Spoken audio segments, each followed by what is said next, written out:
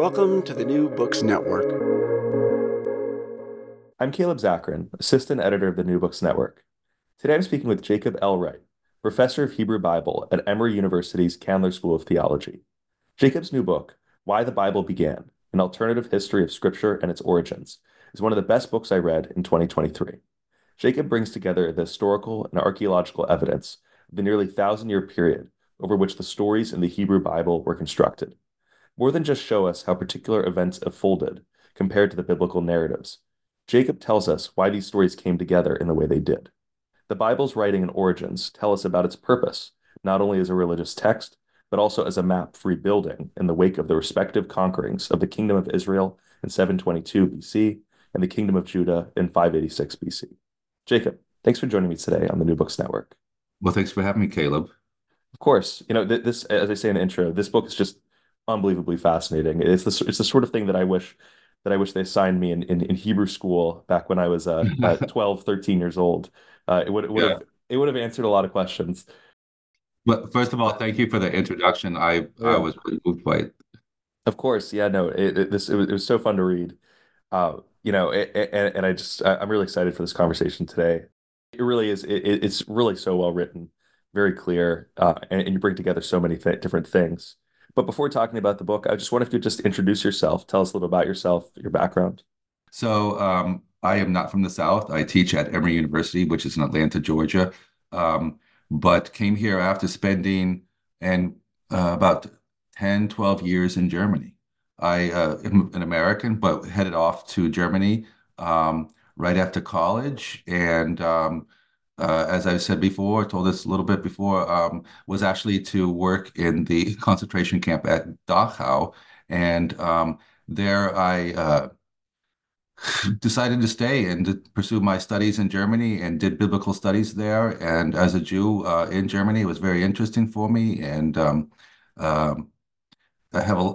really shaped my understanding of how to confront the past, as Germans have done really quite extraordinarily in comparison to other countries. And that really brought to my work in biblical studies, which a professor discovered that I could do biblical text and so forth, and he immediately invited me to do a dissertation. But what really gave that dissertation, and I think my work after, a larger intellectual horizon, was being a Jew in Germany in the modern time. Now, that's an interesting background. I'm wondering how it is that you sort of came to think about this book. If there was a kind of a moment where you thought, I would like to write a book about why the Bible began. Where do these stories really Yeah. come from? Well, it grew out of that moment of defeat that I was seeing all over the biblical text. And it's been taken seriously by biblical scholars, but interpreted in a way that is, I think, doesn't get at its full dimensions.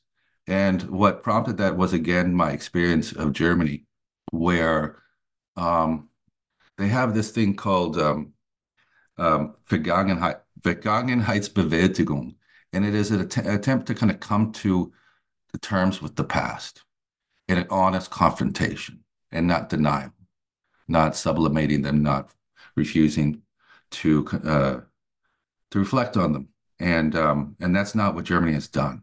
And it's created such a powerful culture uh, in the rebirth as a nation that is committed to truth telling. And there's a lot of problems still in Germany. There's no doubt about it.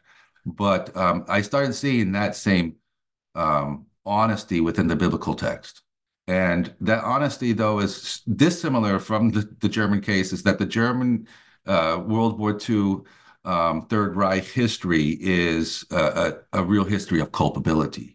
The biblical text, however, they create culpability where it really wasn't there, to be honest, right? They say, well, you failed to take care of the orphan, the widow, and the stranger. That's why we've been conquered.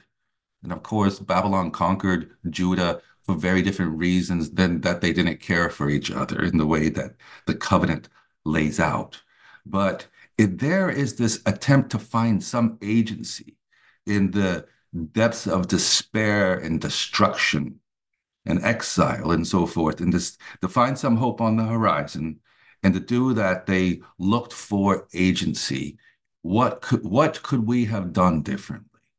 And that's that kind of agency that has given Germany also hope and has made it such a leader within the European context is that it grows out of a courage to rebuild oneself, and that's what I see as the Bible doing, trying to reshape a new form of community and one that is thoroughly political, not just a religion, but a new thing that I call nationhood or peoplehood. The Bible is being written at the sort of the end of this classical Jewish community, or not yet known as Jewish, the Jewish identity coming a little later, but the end of the kingdoms of Israel and Judah. Uh, but I'm curious to bring it back a little bit to the late Bronze Age, where some of those early stories might have come from in the Levant, the late Bronze Age and early Iron Age. So what was life like then in the Okay, Levant? What now do we you're getting know? into your uh, Sunday school and temple days at the synagogue where you're like, did this actually happen, Rabbi? Did the Exodus actually happen? What was it like back in then?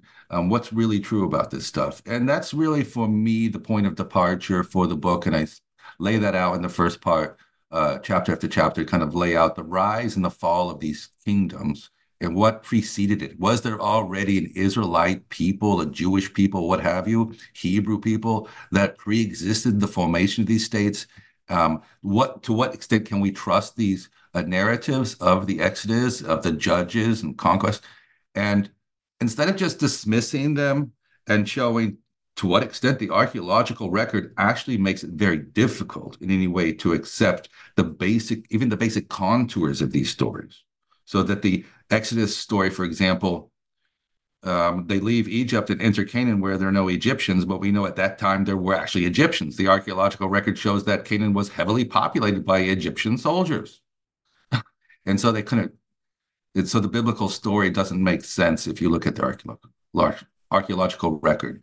But the point here is that instead of just refuting the text, as a lot of books have done, I use that as the point of departure for a deeper reflection. So if the history deviates so thoroughly from the story, what does that help us understand about the making of the story, the why that story was told, um, and um, and it makes it literature in a real sense.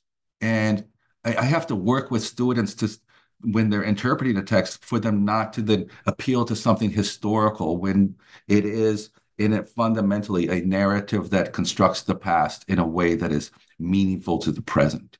And to answer your question, there are quite a few texts that can come from much earlier times, but we have to be careful about just like focusing on those texts without seeing how, whether they are older or later, scholars may argue we have to reckon with a lot of weaving together of various threads, but it's what we have in the final analysis is a text, a narrative, and that narrative deviates heavily from the history, and thus it requires us to approach it as literature in the fullest sense. So when we look at some of the stories that we find, for example, the Great Flood, that then Noah built his ark, and then something like, let's say, the Epic of Gilgamesh, and you discuss um, the discovery of tablets in the library of Ashurbanipal in Nineveh. Yeah. Um, I'm curious, some of these stories, were they common to other groups, not just the people that would then become the Israelites and the Judeans? Yes. So, first of all, that story of how that library was discovered is really quite interesting, and it began within the book. And what they found um, um, there for just a few decades after the first archaeologists started bringing the library, these texts to light. This is the library of a king of Assyria that had collected texts from many different places and had scholars who created kind of an archive of different literature, canonical texts is what we call them, as well as the documents for the empire. That was lost to us completely. And when we recovered them through archaeological discovery in the 19th and 20th centuries, we started discovering a lot of overlap. The most important one is the flood story, and the overlap between the Babylonian flood story that appears in also this larger, well-known epic called the Gilgamesh epic. That flood story is just undeniably a indirect source, or perhaps even direct source for some of the biblical storytelling around the flood. And then we start seeing in this flood story that there are actually two different accounts of it. And things just get very, very interesting that we have two different accounts of the flood that have been woven together within the flood story, and perhaps in the later editorial. But we also have this other body of literature that shows that these stories were not made up whole cloth by the Hebrew scribes.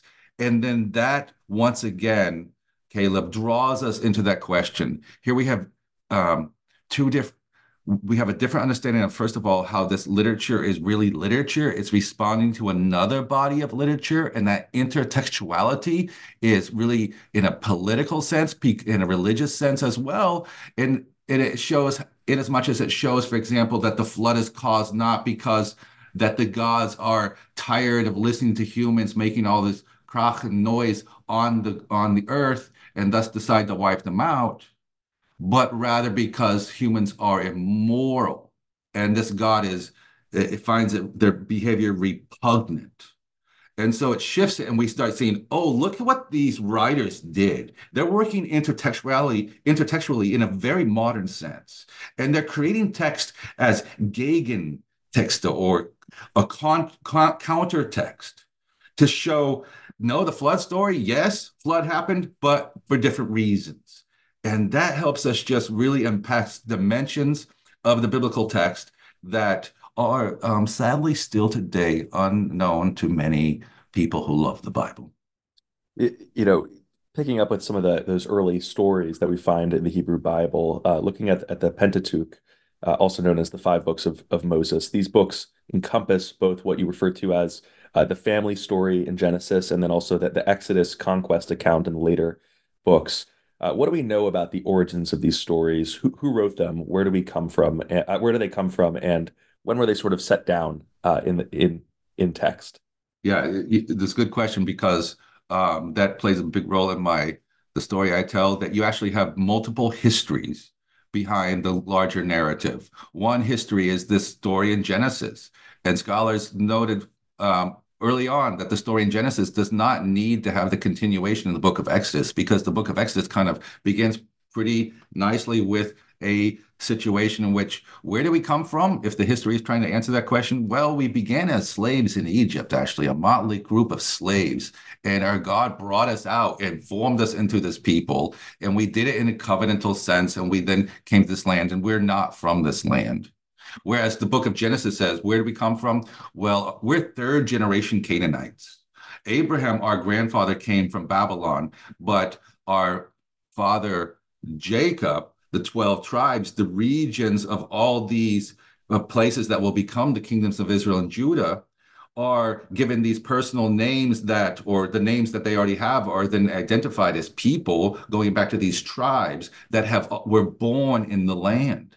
So you have competing kinds of more of an indigenous understanding of history, and then more of a exodus that we are not a part of this land, and looking at how those kinds of histories are told, whether it be the colonists, the American colonists who come to this country, or the indigenous stories that are playing a large role right now in the conflicts around Israel and Palestine. So these are powerful things, and what they're trying to do is actually connect them, so that the Genesis story doesn't compete with the Exodus story, but that somehow they can be synthesized at some basic level. And together they form this thing, what I call the people's history. It's the people's history because it talks about being a people without a palace. And it's demarcated, in my understanding, from a palace history that is found in the book of Samuel and Kings. Now, of course, a lot of stuff in Samuel and Kings is very late, but it could go back to this story, I think, very plausibly, of a story of King David. and how King David brought together all Israel. And it wasn't that he was just the king of Judah, but he was the king that also of the north, and that he united in himself two kingdoms. And it persisted in the time of his son Solomon. And that's when our history begins. We go back to a common kingdom. Are we a common people? Does the text say? Perhaps. But it certainly doesn't have the idea that we go back to this people that was formed in the land long ago, and that the most important moments in our history were not David or Solomon. They were the Exodus, when our God, without a king, saved us, rescued us, liberated us, so that all of the later kings who say, we liberated you from the Moabites over there or the Philistines over there, yeah, great. That didn't was not formative for our history. What the formative moments in our history are found in this people's history, from Genesis all the way up to the book of Samuel, but not including it. And it really tries to emphasize we can be a people without a kingdom. And that goes to the heart of my thesis, that they're creating a community in the aftermath of defeat, trying to show we can be a people without having a state or a kingdom. What is peoplehood then? Well, that's where they start unpacking it within the books of Moses and elsewhere. What does it mean to be a people?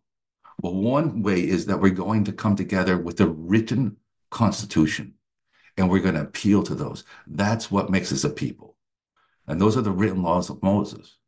And they're exploited in different ways at all levels. What role education plays in everything. How to become a people of the book. They're laying the groundwork for that.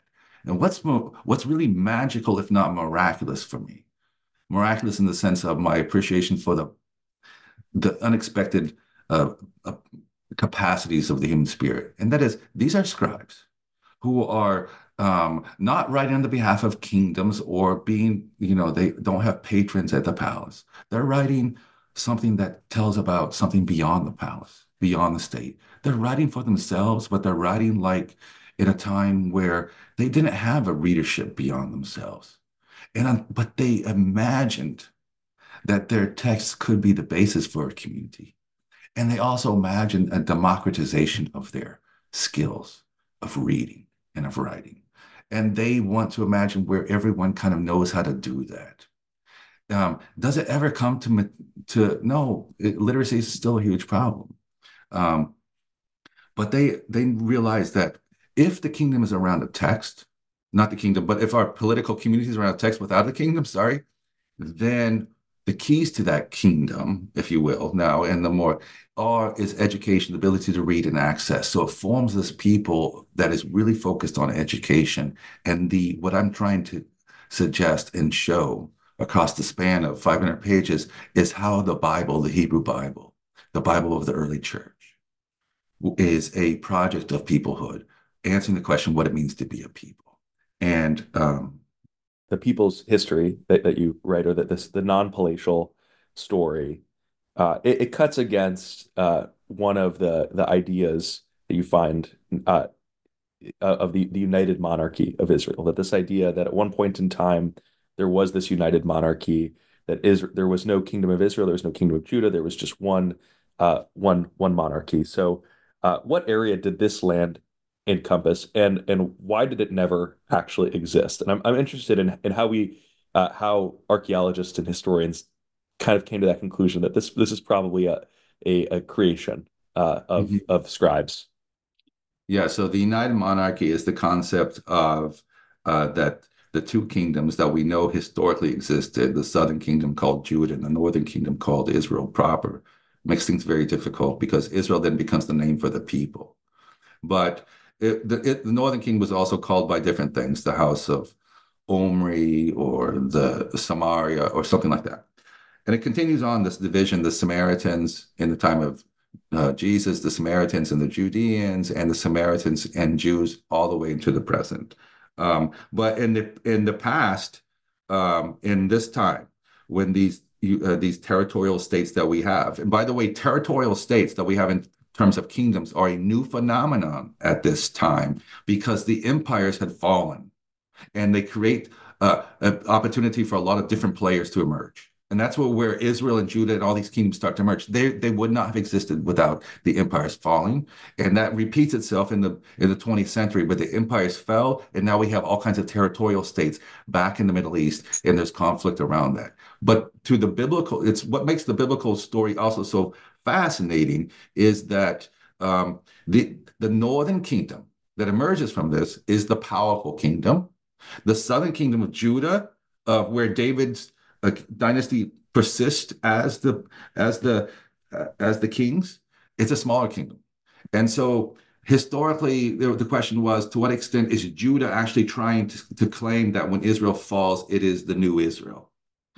And scholars had questioned that already before the archaeological record was investigated with this in mind. So that the name Israel Finkelstein, who kind of leads this in Israel in terms of the impossibility of a united monarchy, he does it on terms of dating different sites, that the pottery don't match, and that the material culture is very different, with various kinds of arguments in terms of just the periphery and how you can see where borders are, and that is and then what I would he's the archaeologist, right? I'm the biblical scholar. What I would also point out, though, just as a biblical scholar, just from political theoretical things, there must have been a polity of all kinds of different things, little kinglets, and that they start to emerge.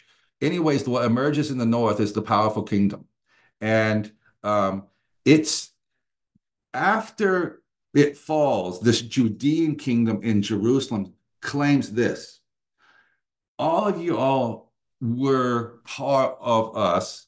Our king, its ancestor, David, long ago, is the one who brought us together. You need to come back to the fold, because when you come to our side, you're not doing anything new. You're doing what we had at the beginning. We're returning to this moment of unity, right? We're not creating a new moment of unity. And what's powerful about that is, first of all, it comes from the kings who have this clear agenda. It's propaganda. It grows out of propaganda. But the southern kingdom is then destroyed.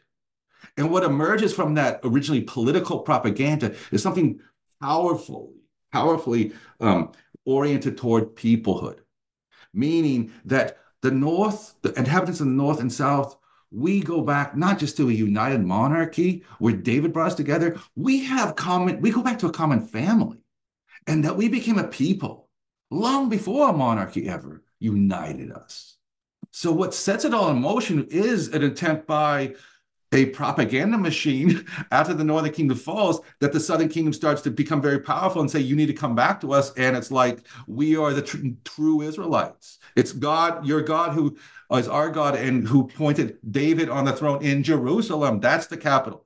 All of that starts to become the basis for like a new model of after the kingdom falls, and there are no kings to be pushing this propaganda. Can we still be a people, though? Can we like unite as just free out of voluntary? Can we do we have the will to see ourselves going back to a family? And that happens on the foundation of the Bible, that the Bible lays, without any kind of central political force that conscripts and that uses professional armies and that creates a state. It's done just because the people voluntarily cooperate. It's something I found just so fascinating, and I think, in your writing, it really made me think about it more than when I learned all those years back in Hebrew school about these stories. Is just the absolute pressure from the south, from Egypt, being exerted on these Levantine states, and then from the north, the Assyrians and the Neo-Assyrians, the Neo-Babylonians.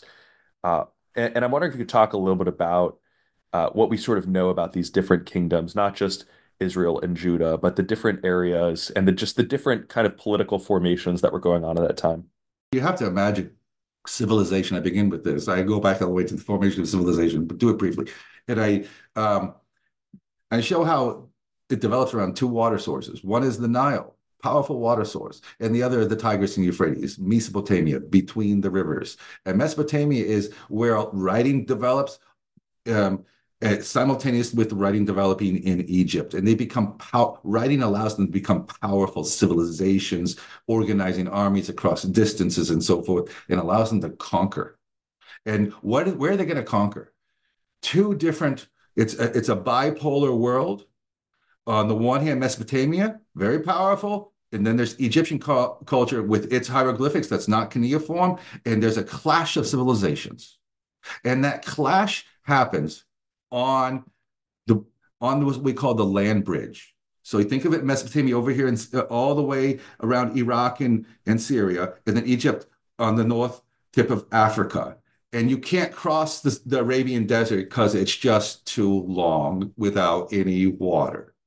That's not the way it was done. It was gone. You go up around the north, come down from southern Turkey and down through Lebanon into Palestine and then towards Egypt along the coast with either boats or just marching along the coast through Gaza. And then you head right into Egypt. Now, Israel and Judah are these kingdoms on this land bridge. There are many other kingdoms. The question is, why do Israel and Judah, these two kingdoms that are caught in the conflict on this land bridge between these two massive civilizations that are going to clash? And they clash so often right on the doorsteps of the biblical kingdoms of Israel and Judah. That's why the Bible emerges, and you have this complicated thought about what is power. We are the underdogs. We can never actually hope to stand in a world in which there are civilizational powers that far outdo us. How are we going to rethink power, number one? But also the question for me is, so why did it happen just between Israel and Judah when you have multiple other kingdoms like the Moabites, the Ammonites, the Philistines, the Edomites, the Arameans, all of the coast of Phoenicia and Tyre, and all of the beautiful cities that remain today? All these powerful cities, why didn't they create a Bible? Because they were conquered too. And that's what I answer in my book. What are some of the ideas as to why, because you do make this point in it that there's so many conquered civilizations, so many conquered kingdoms in history. Yet the Bible has this unbelievable staying power. Maybe there's, of course, always these arguments about, it's just historical contingency, that other people had Bibles, other people had gods, but you could say that they were lucky in a sense that their stories got picked up. But that's not necessarily true. There are reasons behind it. So I would love to get into that a little bit. Yeah, is it just a little bit of fate?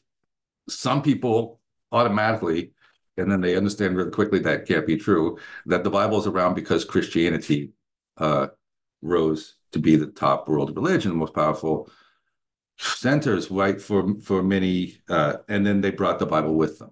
And they needed Jews around, and they needed the Jewish Bible, which was, by the way, the New Testament authors do not consider their writings Bible. They refer to the Bible as the Jewish Bible. And they're writing kind of a commentary on it with their gospels and so forth. But anyways, so the church understood the Bible was necessary, but you can't just get the cart before the horse in terms of how does Christianity develop out of, let me back up. How did the Bible give birth to Christianity, right? So to say that a people, one of the other options, I'll put it this way, moving on, is that, well, all religions need scripture. And we come at it from this kind of Protestant and Muslim informed understanding and so forth of texts being so central. But that's an invention of these scribes. They didn't actually begin by trying to create scripture. Once the laws of Moses get implanted in this, then the texts become a receptacle of holy words, and then they're holy text.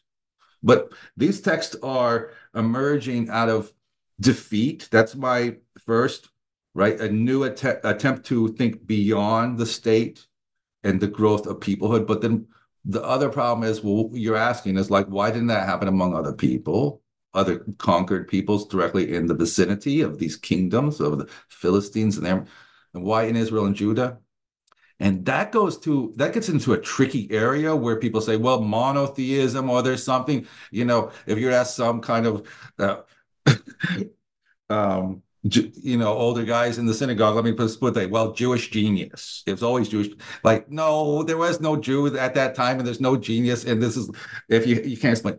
So what is it? It's a messy area, and scholars don't like to answer the question why. They love to do the who, the where, the when, the what. Why? Ugh, I don't want to like be teleological about this. I also don't want to enter into the tricky area of cultural chauvinism and so forth. I try to show it has nothing to do with cultural kinds of things, other than a people who start to think of themselves beyond the state in relationship to another thing, not just defeat, but division. We're divided, but we can be united. Well, what does it mean how we can be united? With one kingdom like David and the monarchy?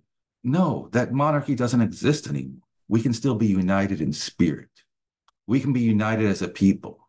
We can, across borders, under the hegemony of an empire, we can still be united in the people. And indeed, we can be even a more powerful people, bringing blessing to the whole world, because that will be what sustains us, understanding ourselves as the descendants of a couple, Abraham and Sarah, who were commanded, go be a blessing to all nations. How can we be a blessing? So it gives them this kind of mission, if you will, and the text really starts to take on power, and it's kind of a snowball effect around rising above division. That prompts the question, is it the political kind of thing that's getting nice? No, there's no political. It's going to be us. Well, what is us? We're a people. Well, what does it mean to be a people? Let's explore that. And that's what happens across this corpus. And I've given away too much of the book because I want people to discover for themselves how that happens. It is something I really just put my heart and soul into it, and published it with Cambridge University Press. It's an academic press. And it just has been so wonderful to see how it took off and got lots of good reviews and so forth. And it's been, I have to say, it's really been wonderful. And that's something because I think, I always emphasize this, so much work of others, and what I'm doing is synthesizing it around the question of why and taking on that part.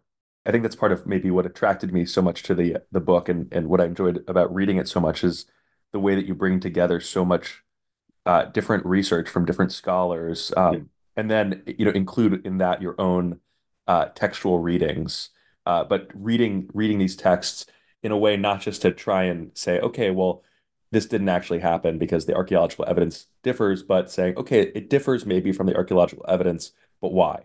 What was Yeah. the political reason why? And I think that those those those political arguments that you make about here's what they were trying to do in order to, for example, the kingdom of Judah making this appeal to the Israelites after the fall of the kingdom of Israel, or Yeah. making these arguments about why this occurred. And it's moving beyond that real quickly. It's moving beyond that. Whose interest does it serve in the sense of a palace or the priest or the temple? Because I have to admit, a lot of my fellow colleagues or my colleagues they only can think of one kind of explanation. It's like the powerful. And what that misses how the real reason for the Bible. This is not serving the powerful. It's trying to empower a community with men and women and all who can understand. That's the triad. All men, all women, and all can understand, come and listen to this text. And that for me is something that cannot be just like fomented by a palace. It doesn't make sense, or even by a temple or what have you. It has to be people who are artists and visionaries and who work today, as politically to bring together people. So politics is not in the sense of just propaganda from a palace, but also politics ground roots movements. And this is one of the most interesting and most powerful one for us to study because it's shaped American national identities, European, but also colonized communities who have emerged in response to imperial conquest by looking to the Bible and looking to its model of Israel and imagine themselves as a new Israel, and just like Judah did after the conquest of the North. That's a really interesting argument that I feel like you make. You also, make the point over and over and over again in the book that the prophets, many of the prophets, they were not part of the royalty. that the royal that the royal families, the royal kings like the Omrides, they actually kind of get a bad assessment in the Oh yeah. Bible. I was wondering if you talk a little bit about that, about the way in which the stories of the Bible attack the quote unquote powerful leaders. To answer your question about why the monarchy is attacked in what I call the palace history, which includes Samuel and Kings, is that Samuel and Kings, this older palace history, has been radically reshaped in light of the people's history, creating this larger narrative. As these two stories or two histories, the people's history and the palace history, brought together to create this larger national narrative, you have to like reconcile them. One is pointing out to the kings did it all, and the other is like, no, our God did it long before there was ever a king. And when we chose to form a kingship, a kingdom, and a monarchy, it was actually in sin against our God's original wish and desire. So this is the king. The kingdom serves a role in the final analysis, but it has to be held in check by something above it, and that's the prophet. The prophet marches in, points the finger like in King David in that dramatic scene after the rape of Bathsheba or the affair. It's an awful kind of forced moment of aggression on David's part, where he is depicted in a way that this is the lowest part. And then the prophet Mark walks in and points the finger at him and says, "You're the one." And that continues on with other kinds, like you were talking about the Omrides and Ahab, and all the prophets are against them and so forth. What they're trying to do is to somehow say the kingdom is not ultimate. So if the kingdom is going to serve a role, it has to be subject to a higher authority. What is the authority? It's the prophet. They don't have the understanding that it's like the people can hold the kingdom, even though that happens a lot, though, too. It is more that there's a prophet who will march in and speak in defense of the covenant. And so there you see how this covenantal oriented story of the people marching out of Egypt and coming together around Sinai and all the laws, that has influenced the way the palace history is transmitted. So that yes, in the final contours, it would be great if we had security, if we had a state, and everything would be okay if we just kind of kept to ourselves and didn't get in the way of these big empires. But you know what? Our kings are ambitious. They don't listen to the prophets, and they march beyond our borders. We have very small borders. God gave us these borders, and we're not to go beyond them. And sometimes our kings do that, and they get us into trouble. So that what happens is the prophets march in and proclaim the end. And that then sets up that larger hope that there is, through the office of the prophet or the text, which the prophet represents. That's the point of continuity in history, not the kingdom. And thus the kings have to be really excoriated. We do not have any kinds of text like that in the ancient Near East. The prophets and the diviners serve very much in the court. There are prophets who may speak kind of on the outskirts of a city, and they're watched, but you don't have a reverence for this prophet kind of thing. It is kind of, how can we shut her up? And that's what also the kings of Israel and Judah try to do. But the idea is in the text, that's not the way to do things. And there is a body of texts that talk about the kingdom that we don't have from Ashurbanipal's library, where all the texts are coming from the kingdom in a certain sense. That the Gilgamesh epic and the flood stories and all of that are things that the palace would have wanted to have around. They don't really undermine it. The book of Samuel and Kings, the palace history, if you will, that is something that no kingdom would want in their library, just constantly be told how kings screw up. And that makes this text really powerful because it has this duality in it. That is, a state is not inherently evil, but it brings with it new dangers for the people. And what we would love to have is that kingdom, that it would be reestablished sometime. When will it be reestablished? That's where the prophets come in, and they say somewhere over the rainbow, it's going to be reestablished. But in the meantime, in that messianic age, Before that messianic age ever comes true, where the Messiah returns, and that's where Christianity is going to pick up directly on that kind of kingdom of God, and and Jesus establishing that kingdom in a new spiritual way. What the Hebrew Bible does says there'll be a kingdom, it will come, but not in our time. Not in our time. And that's all that matters. You know what matters is that we try to find a way forward when we don't have the kingdom. So the kingdom is a hope and aspiration. Why? Because we don't want to live at the mercy of others. We want to have peace and security and to have a David who might be able to protect us. But if we do that, we have to always recognize that states bring problems with them. And what we have to also prepare is that there's not going to be any state for eternity, and we have to have a plan B. And this plan B, that's what we're working on here in this, what I call the biblical project. Point that you make in the book is about this idea of it really uh, being the Bible really being this book about the construction of a people, the construction of a nation, but a nation without a state anymore. And I was wondering if you could talk about how your study of the Bible has made you think about what the meaning of of nations are, the meaning of a nation is, what the meaning of a people are, and one necessarily without a state. Yeah. That's a very good question. Thank you for posing it for me. And it's so nation is different from state, meaning that nation is the people. And we have the thing called nation state. The US is a nation state. India is a nation state, what have you. And what that means is there's a people, the American people, and they inhabit a country, the state. Now, what the Bible does is introduce, without those terms, but their terminology comes very close, and they say there's a people. It's Am Israel, the people of Israel. That's what we call the nation, and then there's the state, and it's called the kingdom. The kingdom, the king, the palace, and so forth. That's the terminology, but basically just the kingdom, mamlacha. That then is the state. But what happens is there's a division between nation and state, and that had never existed.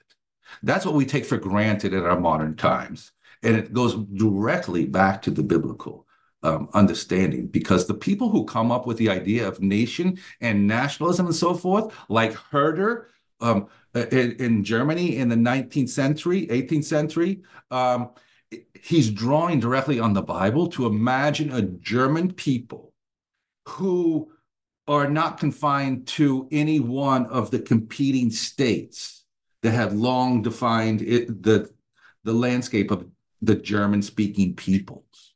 So he's trying to say we are a German people, and we don't have to have these.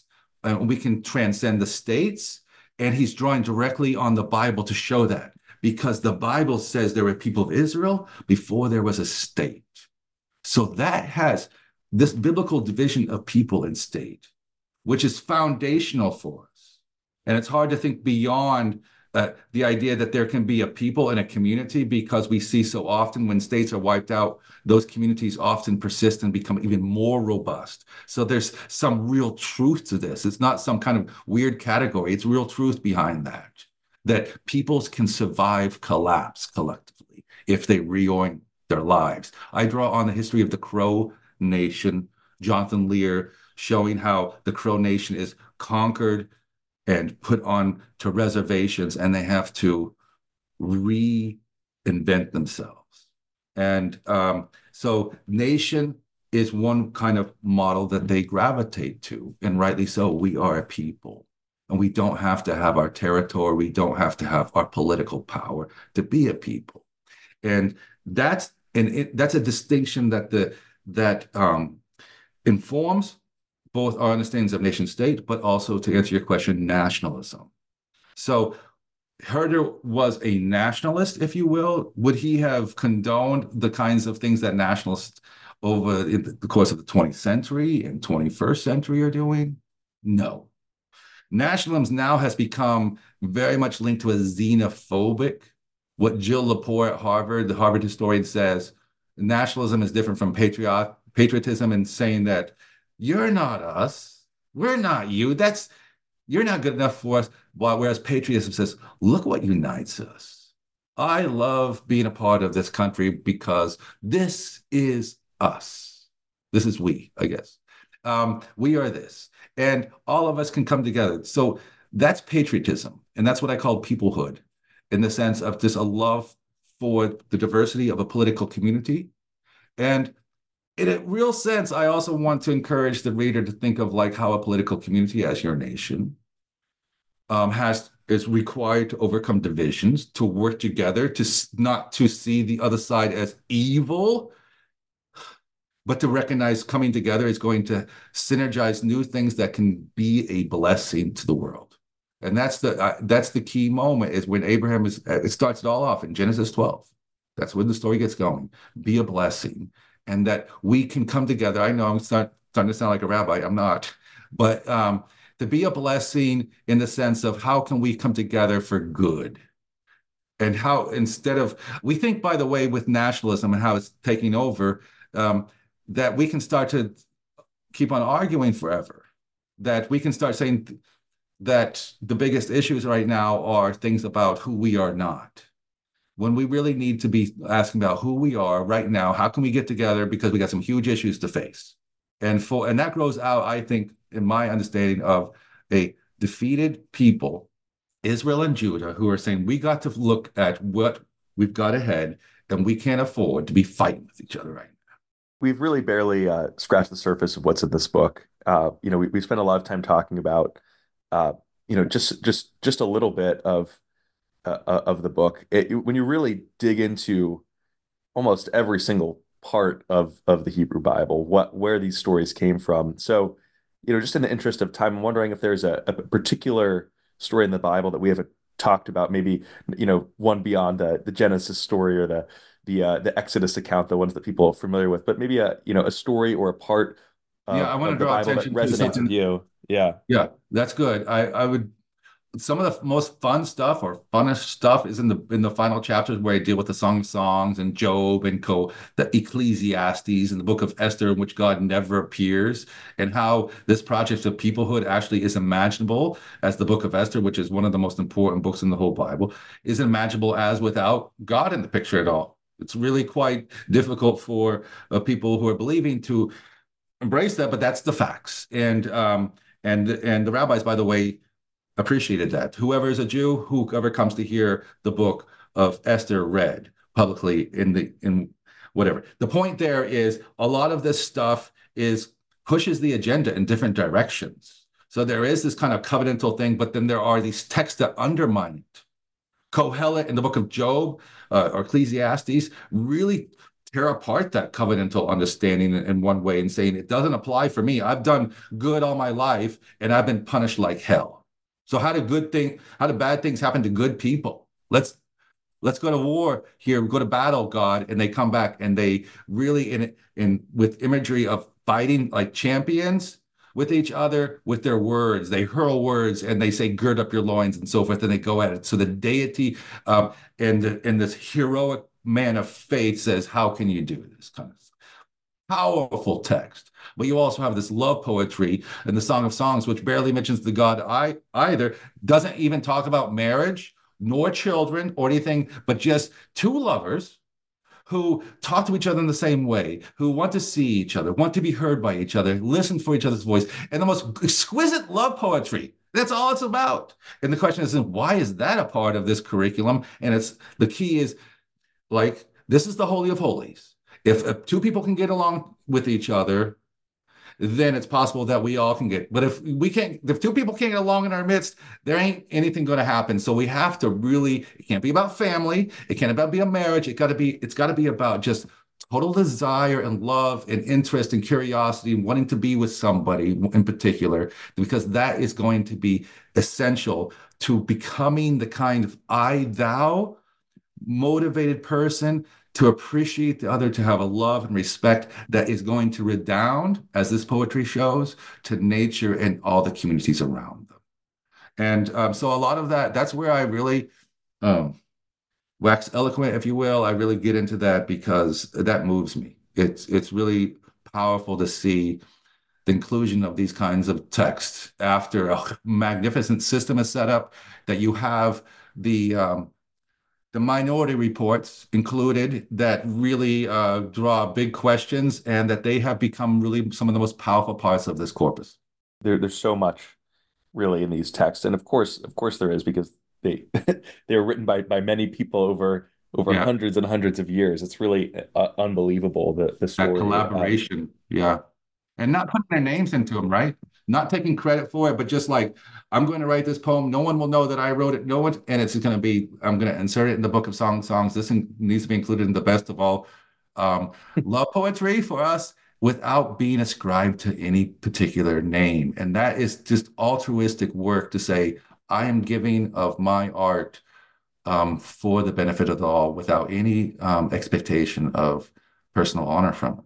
Yeah, I really encourage listeners to pick up the book and check out some of the things that we haven't discussed, and also to read about what we have, because I think in the book you really do also highlight a lot of the archaeological. We haven't talked about some of these things like the Merneptah stele and other pieces of evidence that help paint this picture, or help us get a better understanding of what actually might have occurred. Of course, we have 1% of 1% of 1% of Yeah. the evidence. Yeah. Um, but So there's a I lot of it's a lot of variation between, interesting, Caleb. Some people say, I hated the first part, all the archaeology, um, and and the other people say, I don't say they hated it, but it's like after you get past the archaeology, it really gets going, and then it's like other people, man, that part of the archaeology is the best, but then it gets so like into gushy stuff around lamentations and stuff. So you really have two different kinds of readers coming at this, and yeah, it's interesting. I'm now working on a new book, and I'm taking that kind of consideration to stride. That a lot of people want to hear about the archaeology, but they're a very different reader than those who want to hear about how to reinvent oneself. Yeah, no, there's so many approaches that you can take to this, and you really there's a reason this book is nearly 500 pages. Uh, well, Jacob, thank you so much for I being a guest appreciate on the the New Books Network. conversation, Caleb. Of course, yeah, the book is Why the Bible Began: An Alternative History of Scripture and Its Origins. Thanks so much. Thank you.